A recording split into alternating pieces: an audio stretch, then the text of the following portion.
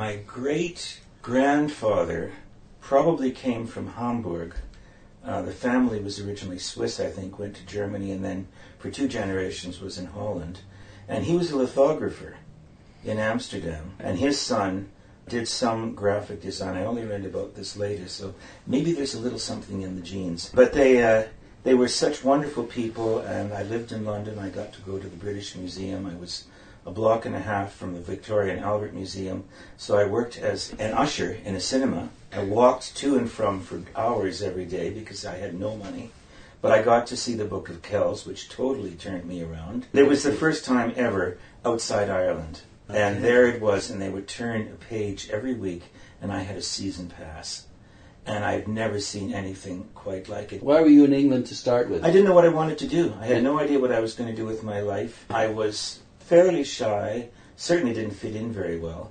But I became just totally enamored of letter forms without understanding what they were about, without understanding that there probably was some kind of graphic background in my Dutch family. When I started going to OCA, I was able to use some board equipment, and I printed my first book December 1962, January 1963. You started your press pretty well as soon as you went to college then. Yeah. I was looking for a hand press. I got a little Adana table model, which the area of the chase was 5 by 8 inches. Mm-hmm. So if you printed a small page, you could just barely print 1 page at a time. Mm-hmm. And the printing was absolutely atrocious. I didn't know that there were things like rollers that had to be recast. Right. I knew nothing at all about printing. You knew something. I knew that I wanted to print. It was just this intense desire, and I got a font of type, 12-point Bembo,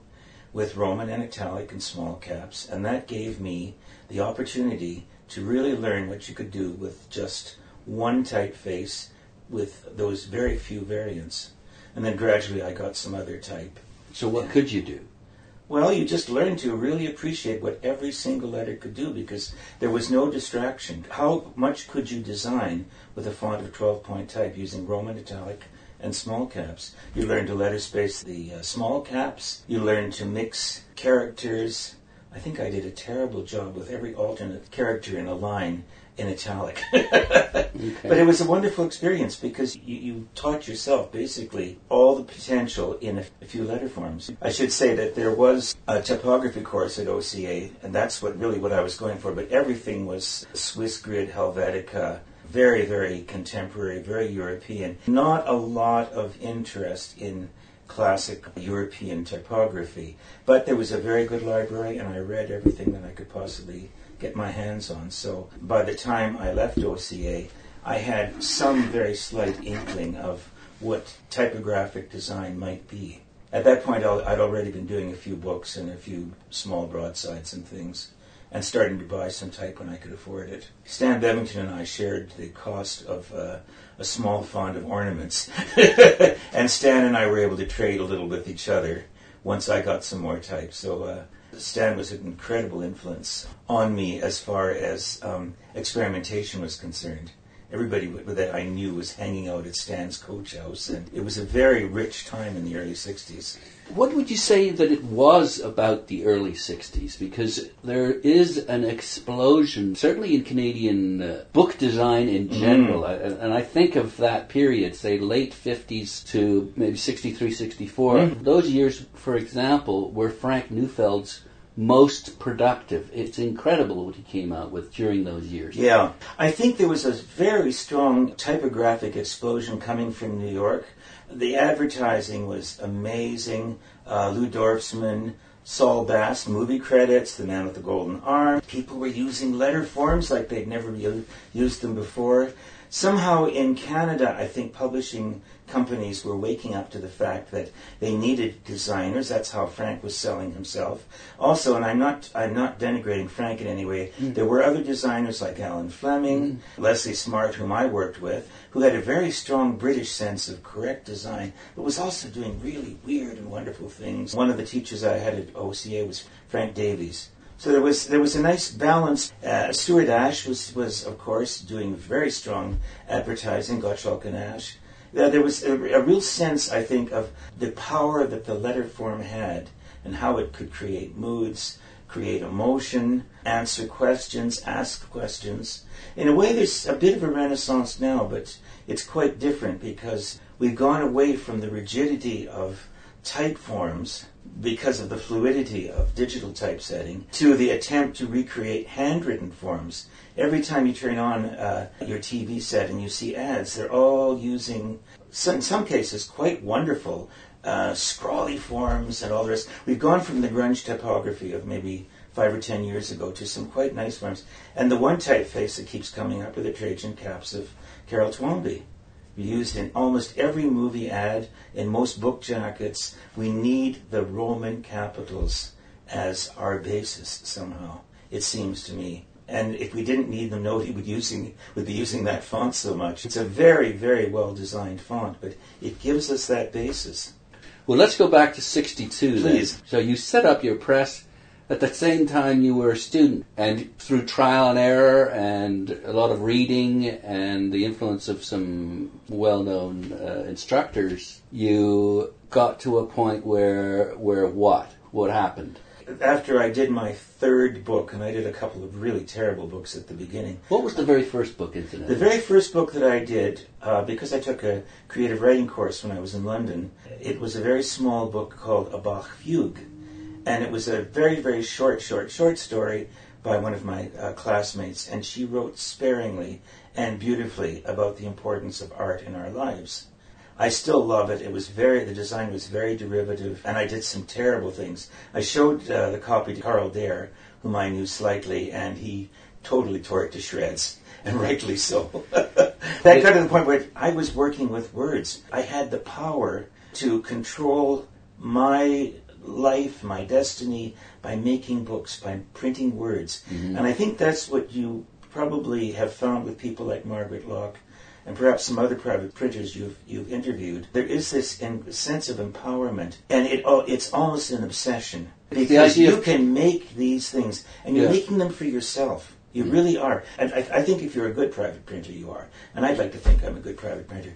I don't care who sees them. I don't care who buys them. I want to take this text. It's like orchestrating from an open score. You choose the instruments. You choose the materials in this case.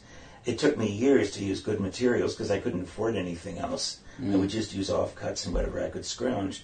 But you use the best materials. You make sure that the orchestra that you're dealing with is full of strats. And then you put the best damn binding you can on it and make the binding say something about the book so that anybody picking up that book, looking at it, having it in their hands, will have a sense that there's something exciting happening inside. Bindings can be very tactile. I try to use materials with roughness or character or visual appeal for bindings. And very often I've been inspired by a piece of binding material or a piece of paper, thinking that's going to make the book. That's getting my mind going. Using the music analogy, you get to pick the score. That's true. Before you do anything, or maybe it works in tandem. You see a particular piece of paper and you think, that would work beautifully with this text. Something. And I may keep paper around. I have some paper that I used this year that I've had for at least 25 years. And I can't obviously have a lot of paper around. This is a small place. But I kept this paper from the Japanese paper place. They had a fire some years ago, and I bought some beautiful handmade Japanese paper. The color was perfect. And I thought someday, and this year I found the perfect text, and I found the perfect typeface, beautiful wood engravings, and it all came together. In fact, I'll just go and get it. It's a little book, typeface called Fellowship by a guy called Jim Rimmer, who just died a few years ago, and the text and the wood engravings are by Brian Kelly in Toronto, who's a very, very fine artist. But this paper has been sitting around, as I say, forever. I would say basically you can't do anything without a text or the potential of a text. I can certainly be inspired by paper, color, what have you. And typeface, obviously, is major, major influence. If I look at a typeface, sometimes I think I could use that for, and it goes from there. The whole point, I think, of this is that it is, for me, a fun project. It's a total obsession. Yeah. And I wish I had about 40 or 50 more years, knowing what I know now, to make books. That's not going to happen, but I still love making books after as I say, almost 50 years. And I love making books at U of T Press. Now, how long were you there for? Was this almost 30 years. What years were those? Oh, 1969, I believe, to 1998. If we're back in 1962, you've done your initial books. You've had them critiqued harshly, perhaps. Well, only once, and in a very nice way by Carl there. I think I still have a letter somewhere. After OCA, I worked for a couple of years. I was married. I had a short-term Canada Council grant. I went for 3 months to Europe. I went to the Monotype Corporation and asked a lot of questions. People like John Dreyfus. I went to the Amsterdam Type Foundry, which had an amazing library, and I just looked at books and read. And I stayed with one of my Dutch relatives. So you just sort of absorbed it then? I absorbed, 3 months of absorption of whatever I could see and find in Holland, a brief bit in England. Meanwhile, I had no job, but I returned to Canada, and miraculously Alan Fleming interviewed me, and a few weeks later he hired me. That was with U of T Press, in its golden days.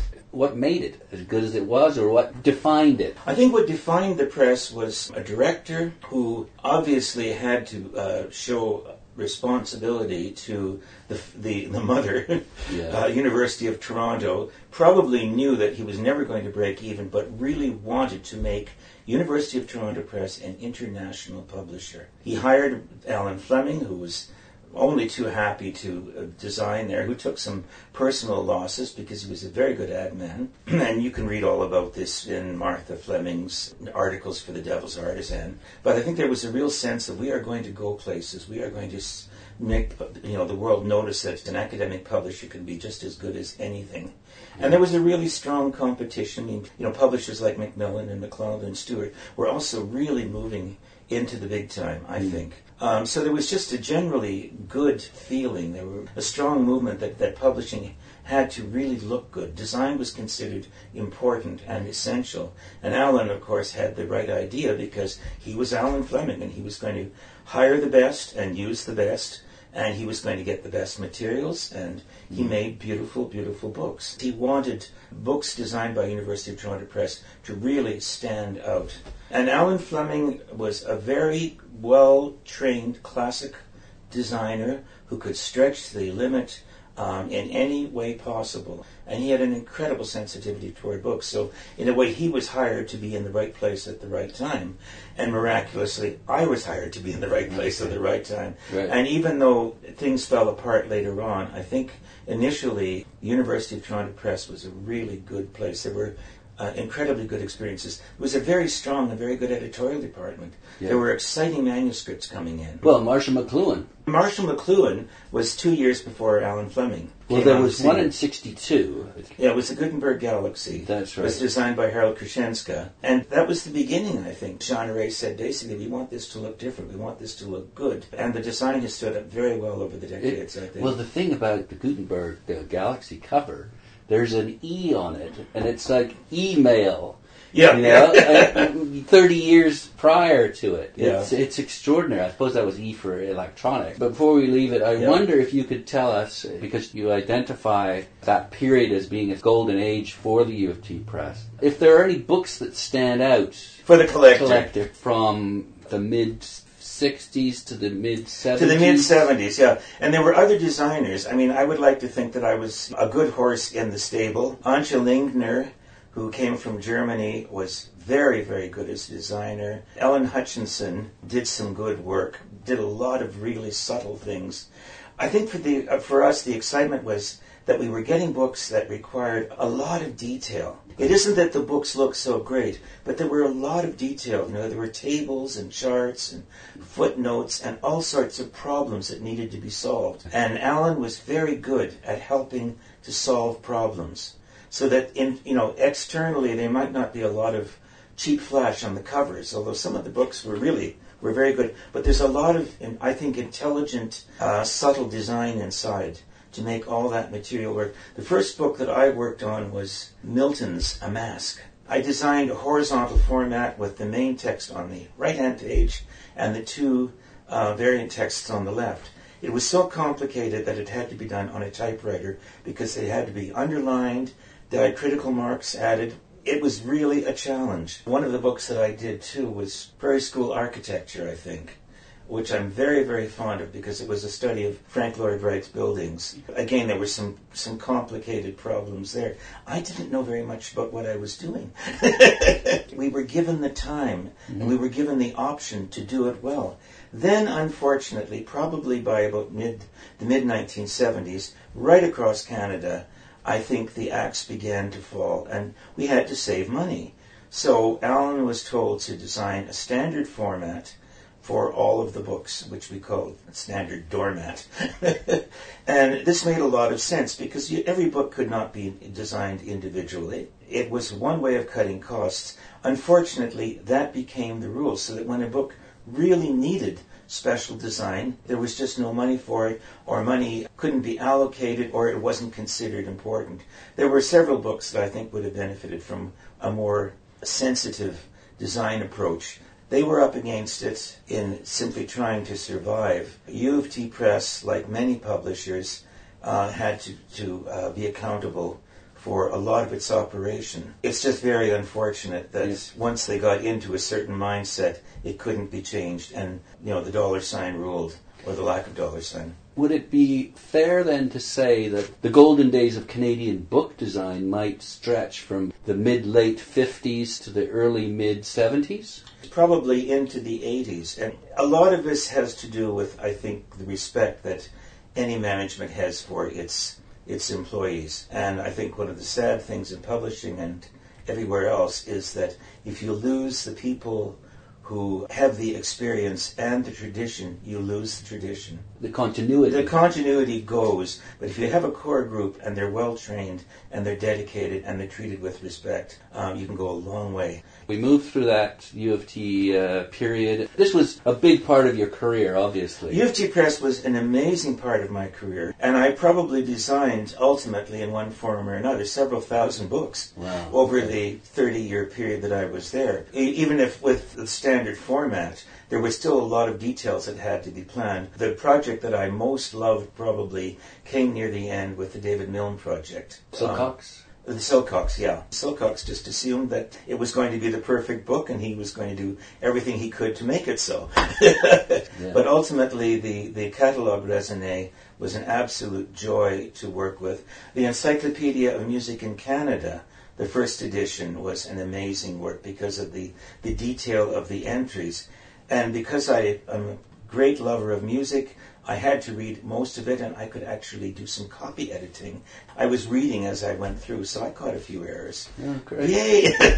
The David Milne project was a great way to go out. The letters of David Milne, to my knowledge, still haven't been published, and they would be an amazing, because Milne wrote beautifully. He remains, in my view, probably the most influential and important artist of the period. Just an incredible visionary in his way, and I enjoyed that project so much. I can get quite emotional about it. Because there was a budget, or a budget was found because Silcox insisted that it was going to be done properly. Yeah, I don't know what to say about collectors and academic publishing. What I'm after is the books that are the most beautiful, the books that are exemplars of what you consider to be the best. Yeah.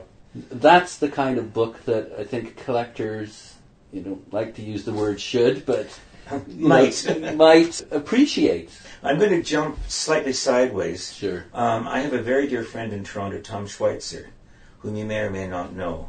He lived in Ottawa for many years. He's an economist. He's now about 87, and he has probably been the one person who's collected my work as the Aliquando press. He's got almost everything I've done, a few things that have never seen the light of day, notes and scribbles and all of that. He also has a lot of University of Toronto Press books. If you wanted to talk to him, I do, yeah. I can give you his phone number. That'd be great. And ask him as a collector. Very good. Yeah.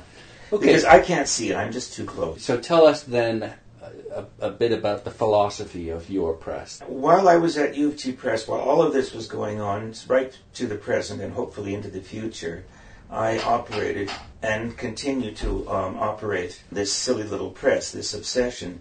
And I think my only philosophy about it is that I want to do beautiful books. I want to do texts that appeal to me. I want to set them in beautiful types. And I'm very fortunate because I have a lot of metal type bought over many decades at a time when it's totally obsolete now. I have a relatively functional printing press, and I want to print these pages, make beautiful books, bind them in the way I'd like for myself. Unfortunately, it's also necessary sometimes to sell a few. And so that's where I simply have no idea who's going to collect them, who's going to buy them, what's happening there. Yep. But if I have enough money in the bank to pay for paper, if I can scrounge ink when I need to or whatever, and very occasionally get some type, I'm perfectly happy. Okay. I've been doing this long enough now that I have some supplies. That's the philosophy. There are so many texts, I think, that deserve to be published. I just read an interesting book called The Ideal Book, The Dutch Private Press, 1910 to 2010. It's a glorious catalogue of an exhibition that was shown in Holland last year, and it's astonishing what the Dutch have achieved and what their philosophies are. I mean, this all started basically, I think, in Canada and in other places because of Cobb and Sanderson and William Morris, direct influences on Dutch private printing. And I think certainly here, in the 1920s, there were some commercial publishers. A Montreal publisher was doing Christmas books, and the E.B. Eddy Company did a couple of Christmas books, trying to emulate the best quality of the private press.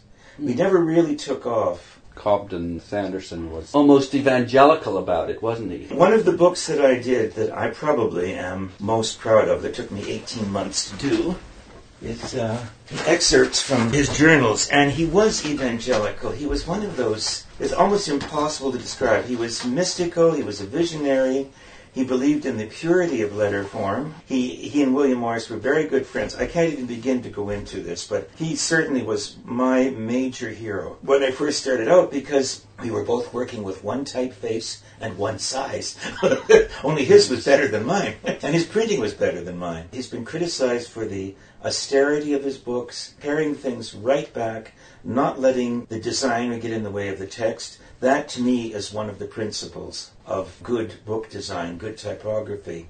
On the other hand, with the private press, of course, you have your own personality. You want to put your mark on whatever book you do, and you have to always be very, very respectful of the text. It's so essential. It's a very fine line, isn't it? It really is. In one sense, you want to be invisible. You don't want to get in between the reader and the content. But in the other, you want to make it as beautiful and as appealing as you can. This will give you an idea. This is one of the smaller books that was published commercially. It was done by another press. I rebound it because the binding wasn't that important, and he would have simply done a quick trade binding. But you can see the importance of the austerity, even though this is not his actual book. The margins are so important because you need room for your thumbs. Thumbage. Thumbage, yes. Good quality handmade paper, totally austere design. But very readable, eh? Always very readable, and that's what it's about. And within that, you can have a lot of fun, but don't get in the way of the words. You're stewards of the words. It's interesting you mentioned that austerity, because I'm a big fan of the Veil Press.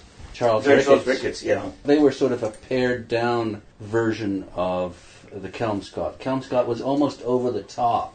It was totally. I mean, I talked about Kelmscott Press as, glorified rugs. Yes. A lot of Orientalia there. Totally magnificent. Absolutely wonderful. But, just a little too much.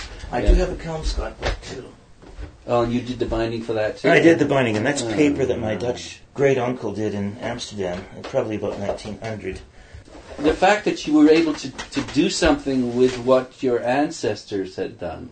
Talk about continuity. Yeah, I think there is something there. I mean, I have some of the papers that he designed. I didn't know my Dutch family that well, but we corresponded a lot, and there's a perfect example of the over-the-top double spread. But it actually works, and the type, while it's too large for the page, is very legible. You can't knock William Morris.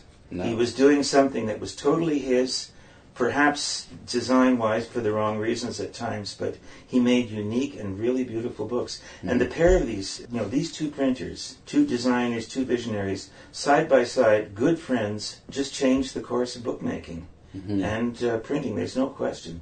The type that I used on the spine is an American rip-off of the Chaucer type, which I could stamp on, or could print on vellum for the binding. I mean, everybody was doing the Kelmscott thing rather badly. Albert Hubbard, a great example, but he also went in his own direction there, and more power to him. Perhaps we could talk about why Cobden Sanderson was your hero. I think because it was so refreshing, it was so austere. Again, in the 60s, ads were coming at you in every direction. TV, which I didn't have any influence on me because television commercials were not particularly well designed, quote unquote. But there was a lot of visual overload. And to me, Cobden Sanderson produced what looked to me like a good book page with good margins and all the rest of it. And of course I went on my own direction, but I still keep coming back, which is why I did this excerpts from his journals. Yes. Again, because the text was very important. The journals themselves were edited after his death, and any reference to his dispute with Emery Walker was pretty well edited out. So probably only half of the original journals survived. From those, I and my friend Don Taylor edited. Don looked for the book binding entries, I looked for printing entries, and we basically put together the basic references in his journals to bookmaking. Oh, and that was a wonderful excuse to make a book. And I printed 10 copies on handmade paper, specially bound.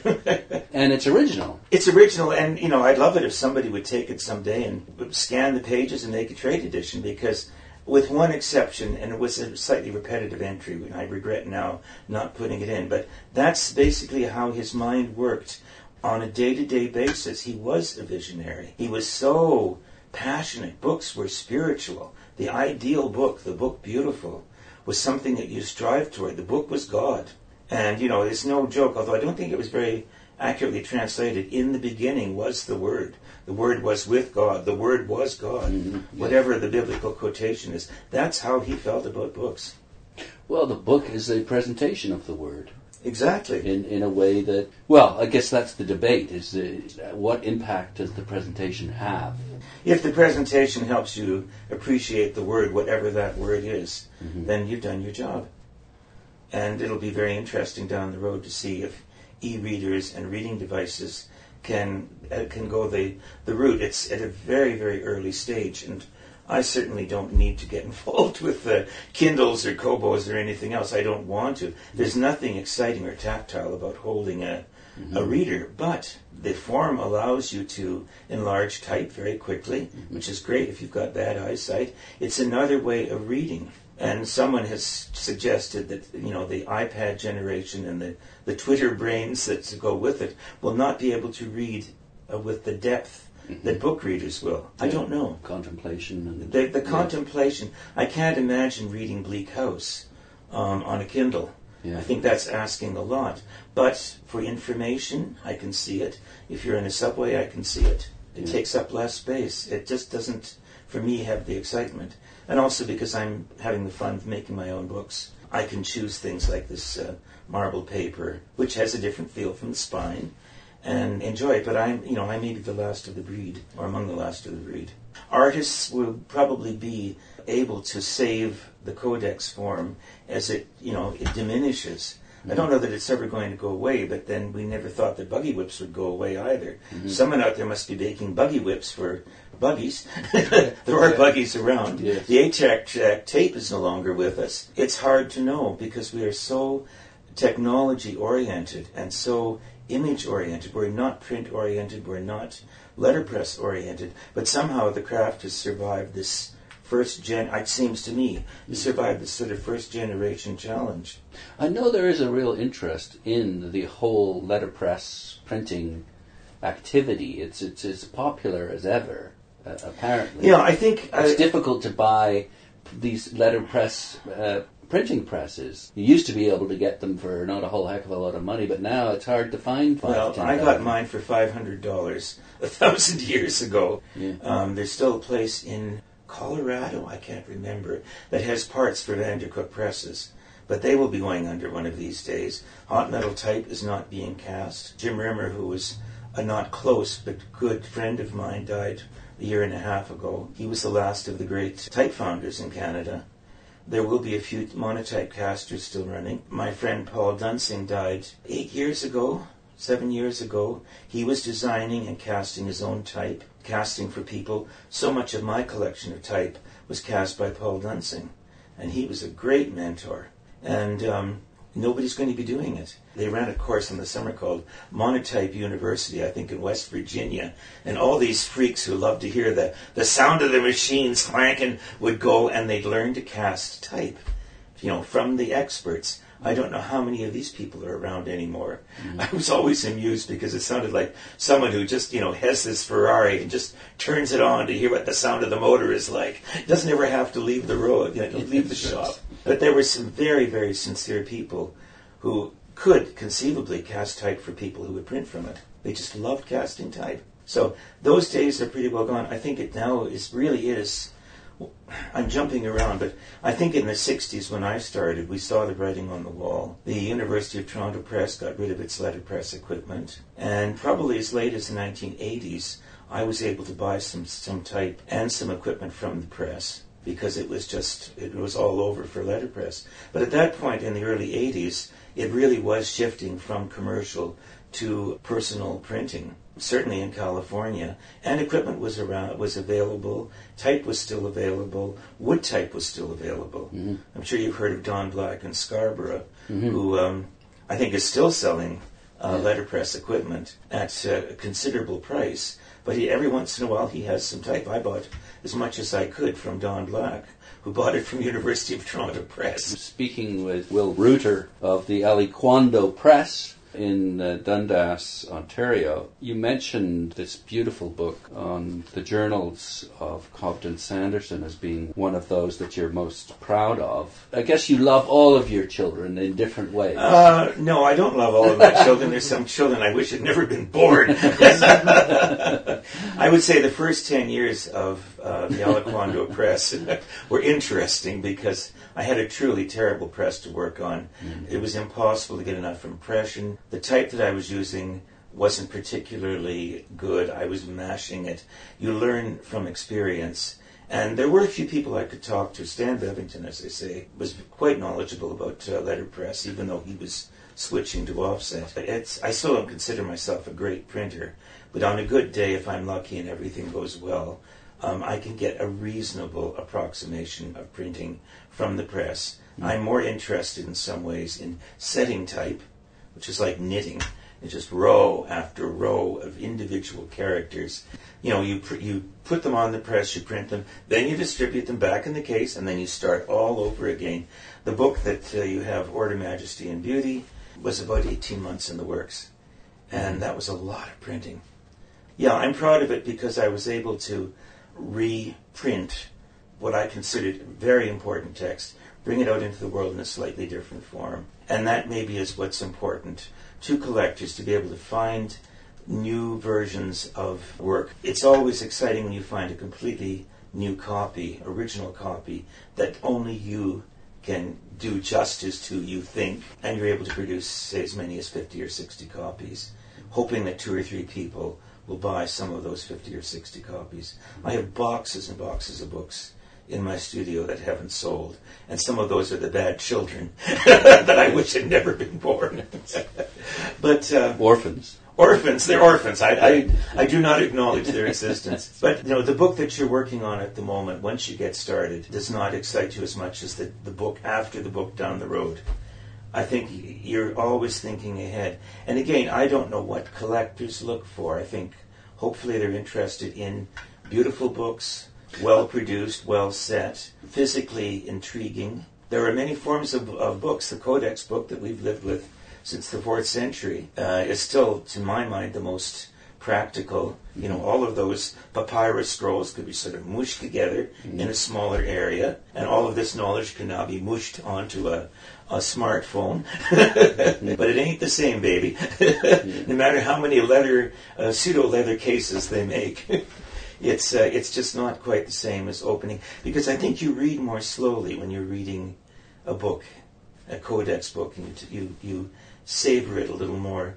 But, accordion fold books, there are so many forms that have evolved from the codex or are similar to the codex, so that when I'm doing a book, I try to use different structures, different forms when I can. When it's, again, if the form seems appropriate to the book, it doesn't have to be a codex. I do a lot of broadsides for my own fun, and that's just to try different type combinations and to do maybe a single quote poem by Emily Dickinson or something like that, just to see how it would look in 54-point Palatino, for example, with a nice wood engraving. And maybe that idea will gel and come out, 10 years down the road into something. The mere fact here that you're talking about printing and books, the arts and craft of printing, have you chosen those kinds of texts? I think initially I chose literary works that I thought would be important. When I was at OC, I had a relatively small amount of type, so it was interesting to do poetry because you can set a couple of pages of poetry and still have some characters in the case. As I acquired,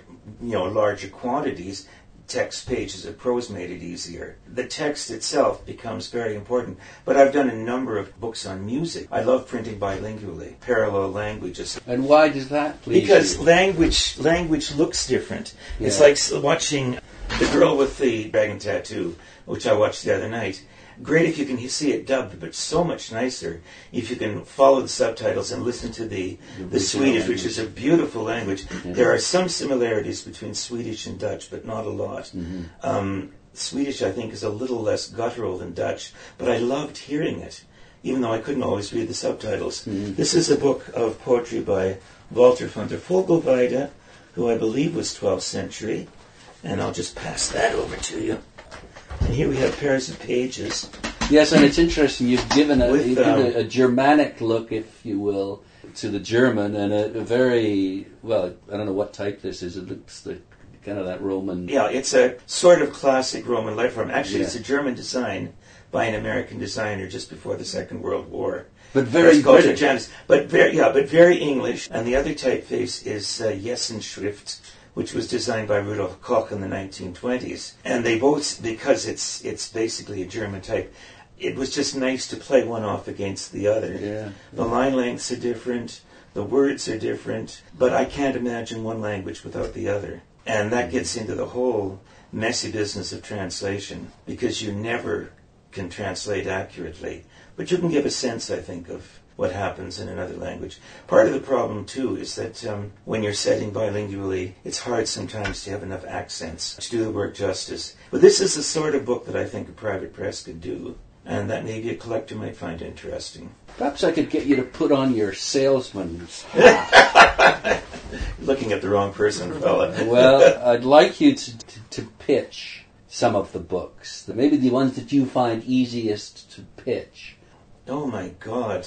There are so many recent books that are more or less out of print.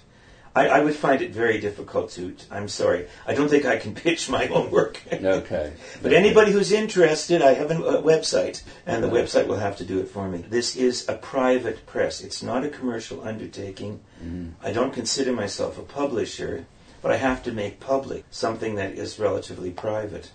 In terms of various authors, Spinoza is important to you. I've never printed long texts by Spinoza, but I love that quotation. All that is excellent is as difficult as it is rare. And that just about sums up private printing and the insanity. Spinoza is important. Some of the, I think Crispin Elstead would say, the literary canon. Shakespeare, Wordsworth, all the people, basically, that Cobden Sanderson was printing. And to some degree, William Morris. But I think you also have a responsibility to print contemporary texts. Yeah. And that's where I think, in an ideal situation, contemporary poetry, because there's some really good stuff out there, you could be printing broadsides if you didn't want to do whole books. Poetry doesn't sell. Poetry, I don't know, is always collectible. But it's very important, and it's relatively easy to do with a small amount of type. Have you sought out or found any contemporary poets? Well, Jan Schreiber, whose translation of Walter van der Vogelweide occasionally sends me a manuscript. Mm-hmm. He's a very, very good poet. I'm working on a book right now, which will take me all of this year, and probably well into next year for my 50th anniversary, some texts on the private press, because I want to have a sort of summation of what I've been doing, what some other people have thought. I won't say too much because I'm highly superstitious, sure. But I hope that it will be reasonably important. It won't be as thick a book as the Cobb and Sanderson, but it will be much the same format. So it'll be a sort of a book of interesting quotes? There will be quotes that I will print in many colors, I hope, as part of the text. Quotes about the private press. 4 essays about the private press in its various aspects, and then I'll write an afterward, trying to catch some of the bits that might not have been covered, and also explain the provenance of the texts and the importance of the authors to me, because I am very much aware of where I come from, the shoulders that I'm standing on, and the movement itself, which is just amazing. It's astonishing what some private presses have achieved. It's a very exciting time, I think, if you can maintain your own press and maintain it with a certain seriousness. I also think you have to be really lighthearted sometimes and say, screw it, you're being a silly bugger. Lighten up. You've mentioned the word obsessive. Yeah. And that there is this obsession to get it right. I think if you're going to do this, if you're going to buy equipment, invest in paper, scrounge type, you have a terrible responsibility always to yourself to do the very best that you can, and to give the very best that you can as an expression of the text to the reader, because the reader is what it's about. You are the steward of the word, and you have that responsibility. Incidentally, I'd like to put in my order for a copy of your forthcoming book, if I could. I will be very happy to put your name. You'll be the first on the list. Finally, then, I tried to get you to be a salesperson, and that didn't work. And you don't love all your children to the same degree. I didn't get the children that you love the most. It's very hard for me to look at my own work. Obviously, the Cobb and Sanderson book has special meaning for me because I worked bloody damn hard on it. I got some help from some very dear friends. The paper was a wallpaper that my great-uncle in Amsterdam designed probably around 1900. It was just enough to cover boards, and I thought, here, again, something from the period is going back to a subject of the period. I'm quite proud of that book. This is a book that I did with Wesley Bates, Emblemata Amatoria. I'll just grab a few Sure. if I like. Maybe that's the best way to do it. A lot of these are out of print, so they're not going to help you very much. Meaning they've been sold out? They've been sold out, some not. Okay, very quickly. 5 Fables by Pilpay, which is sold out, was done with lino cuts. Look at the detail of that. By someone who came to University Press, Toronto Press, trying to sell herself as a freelancer.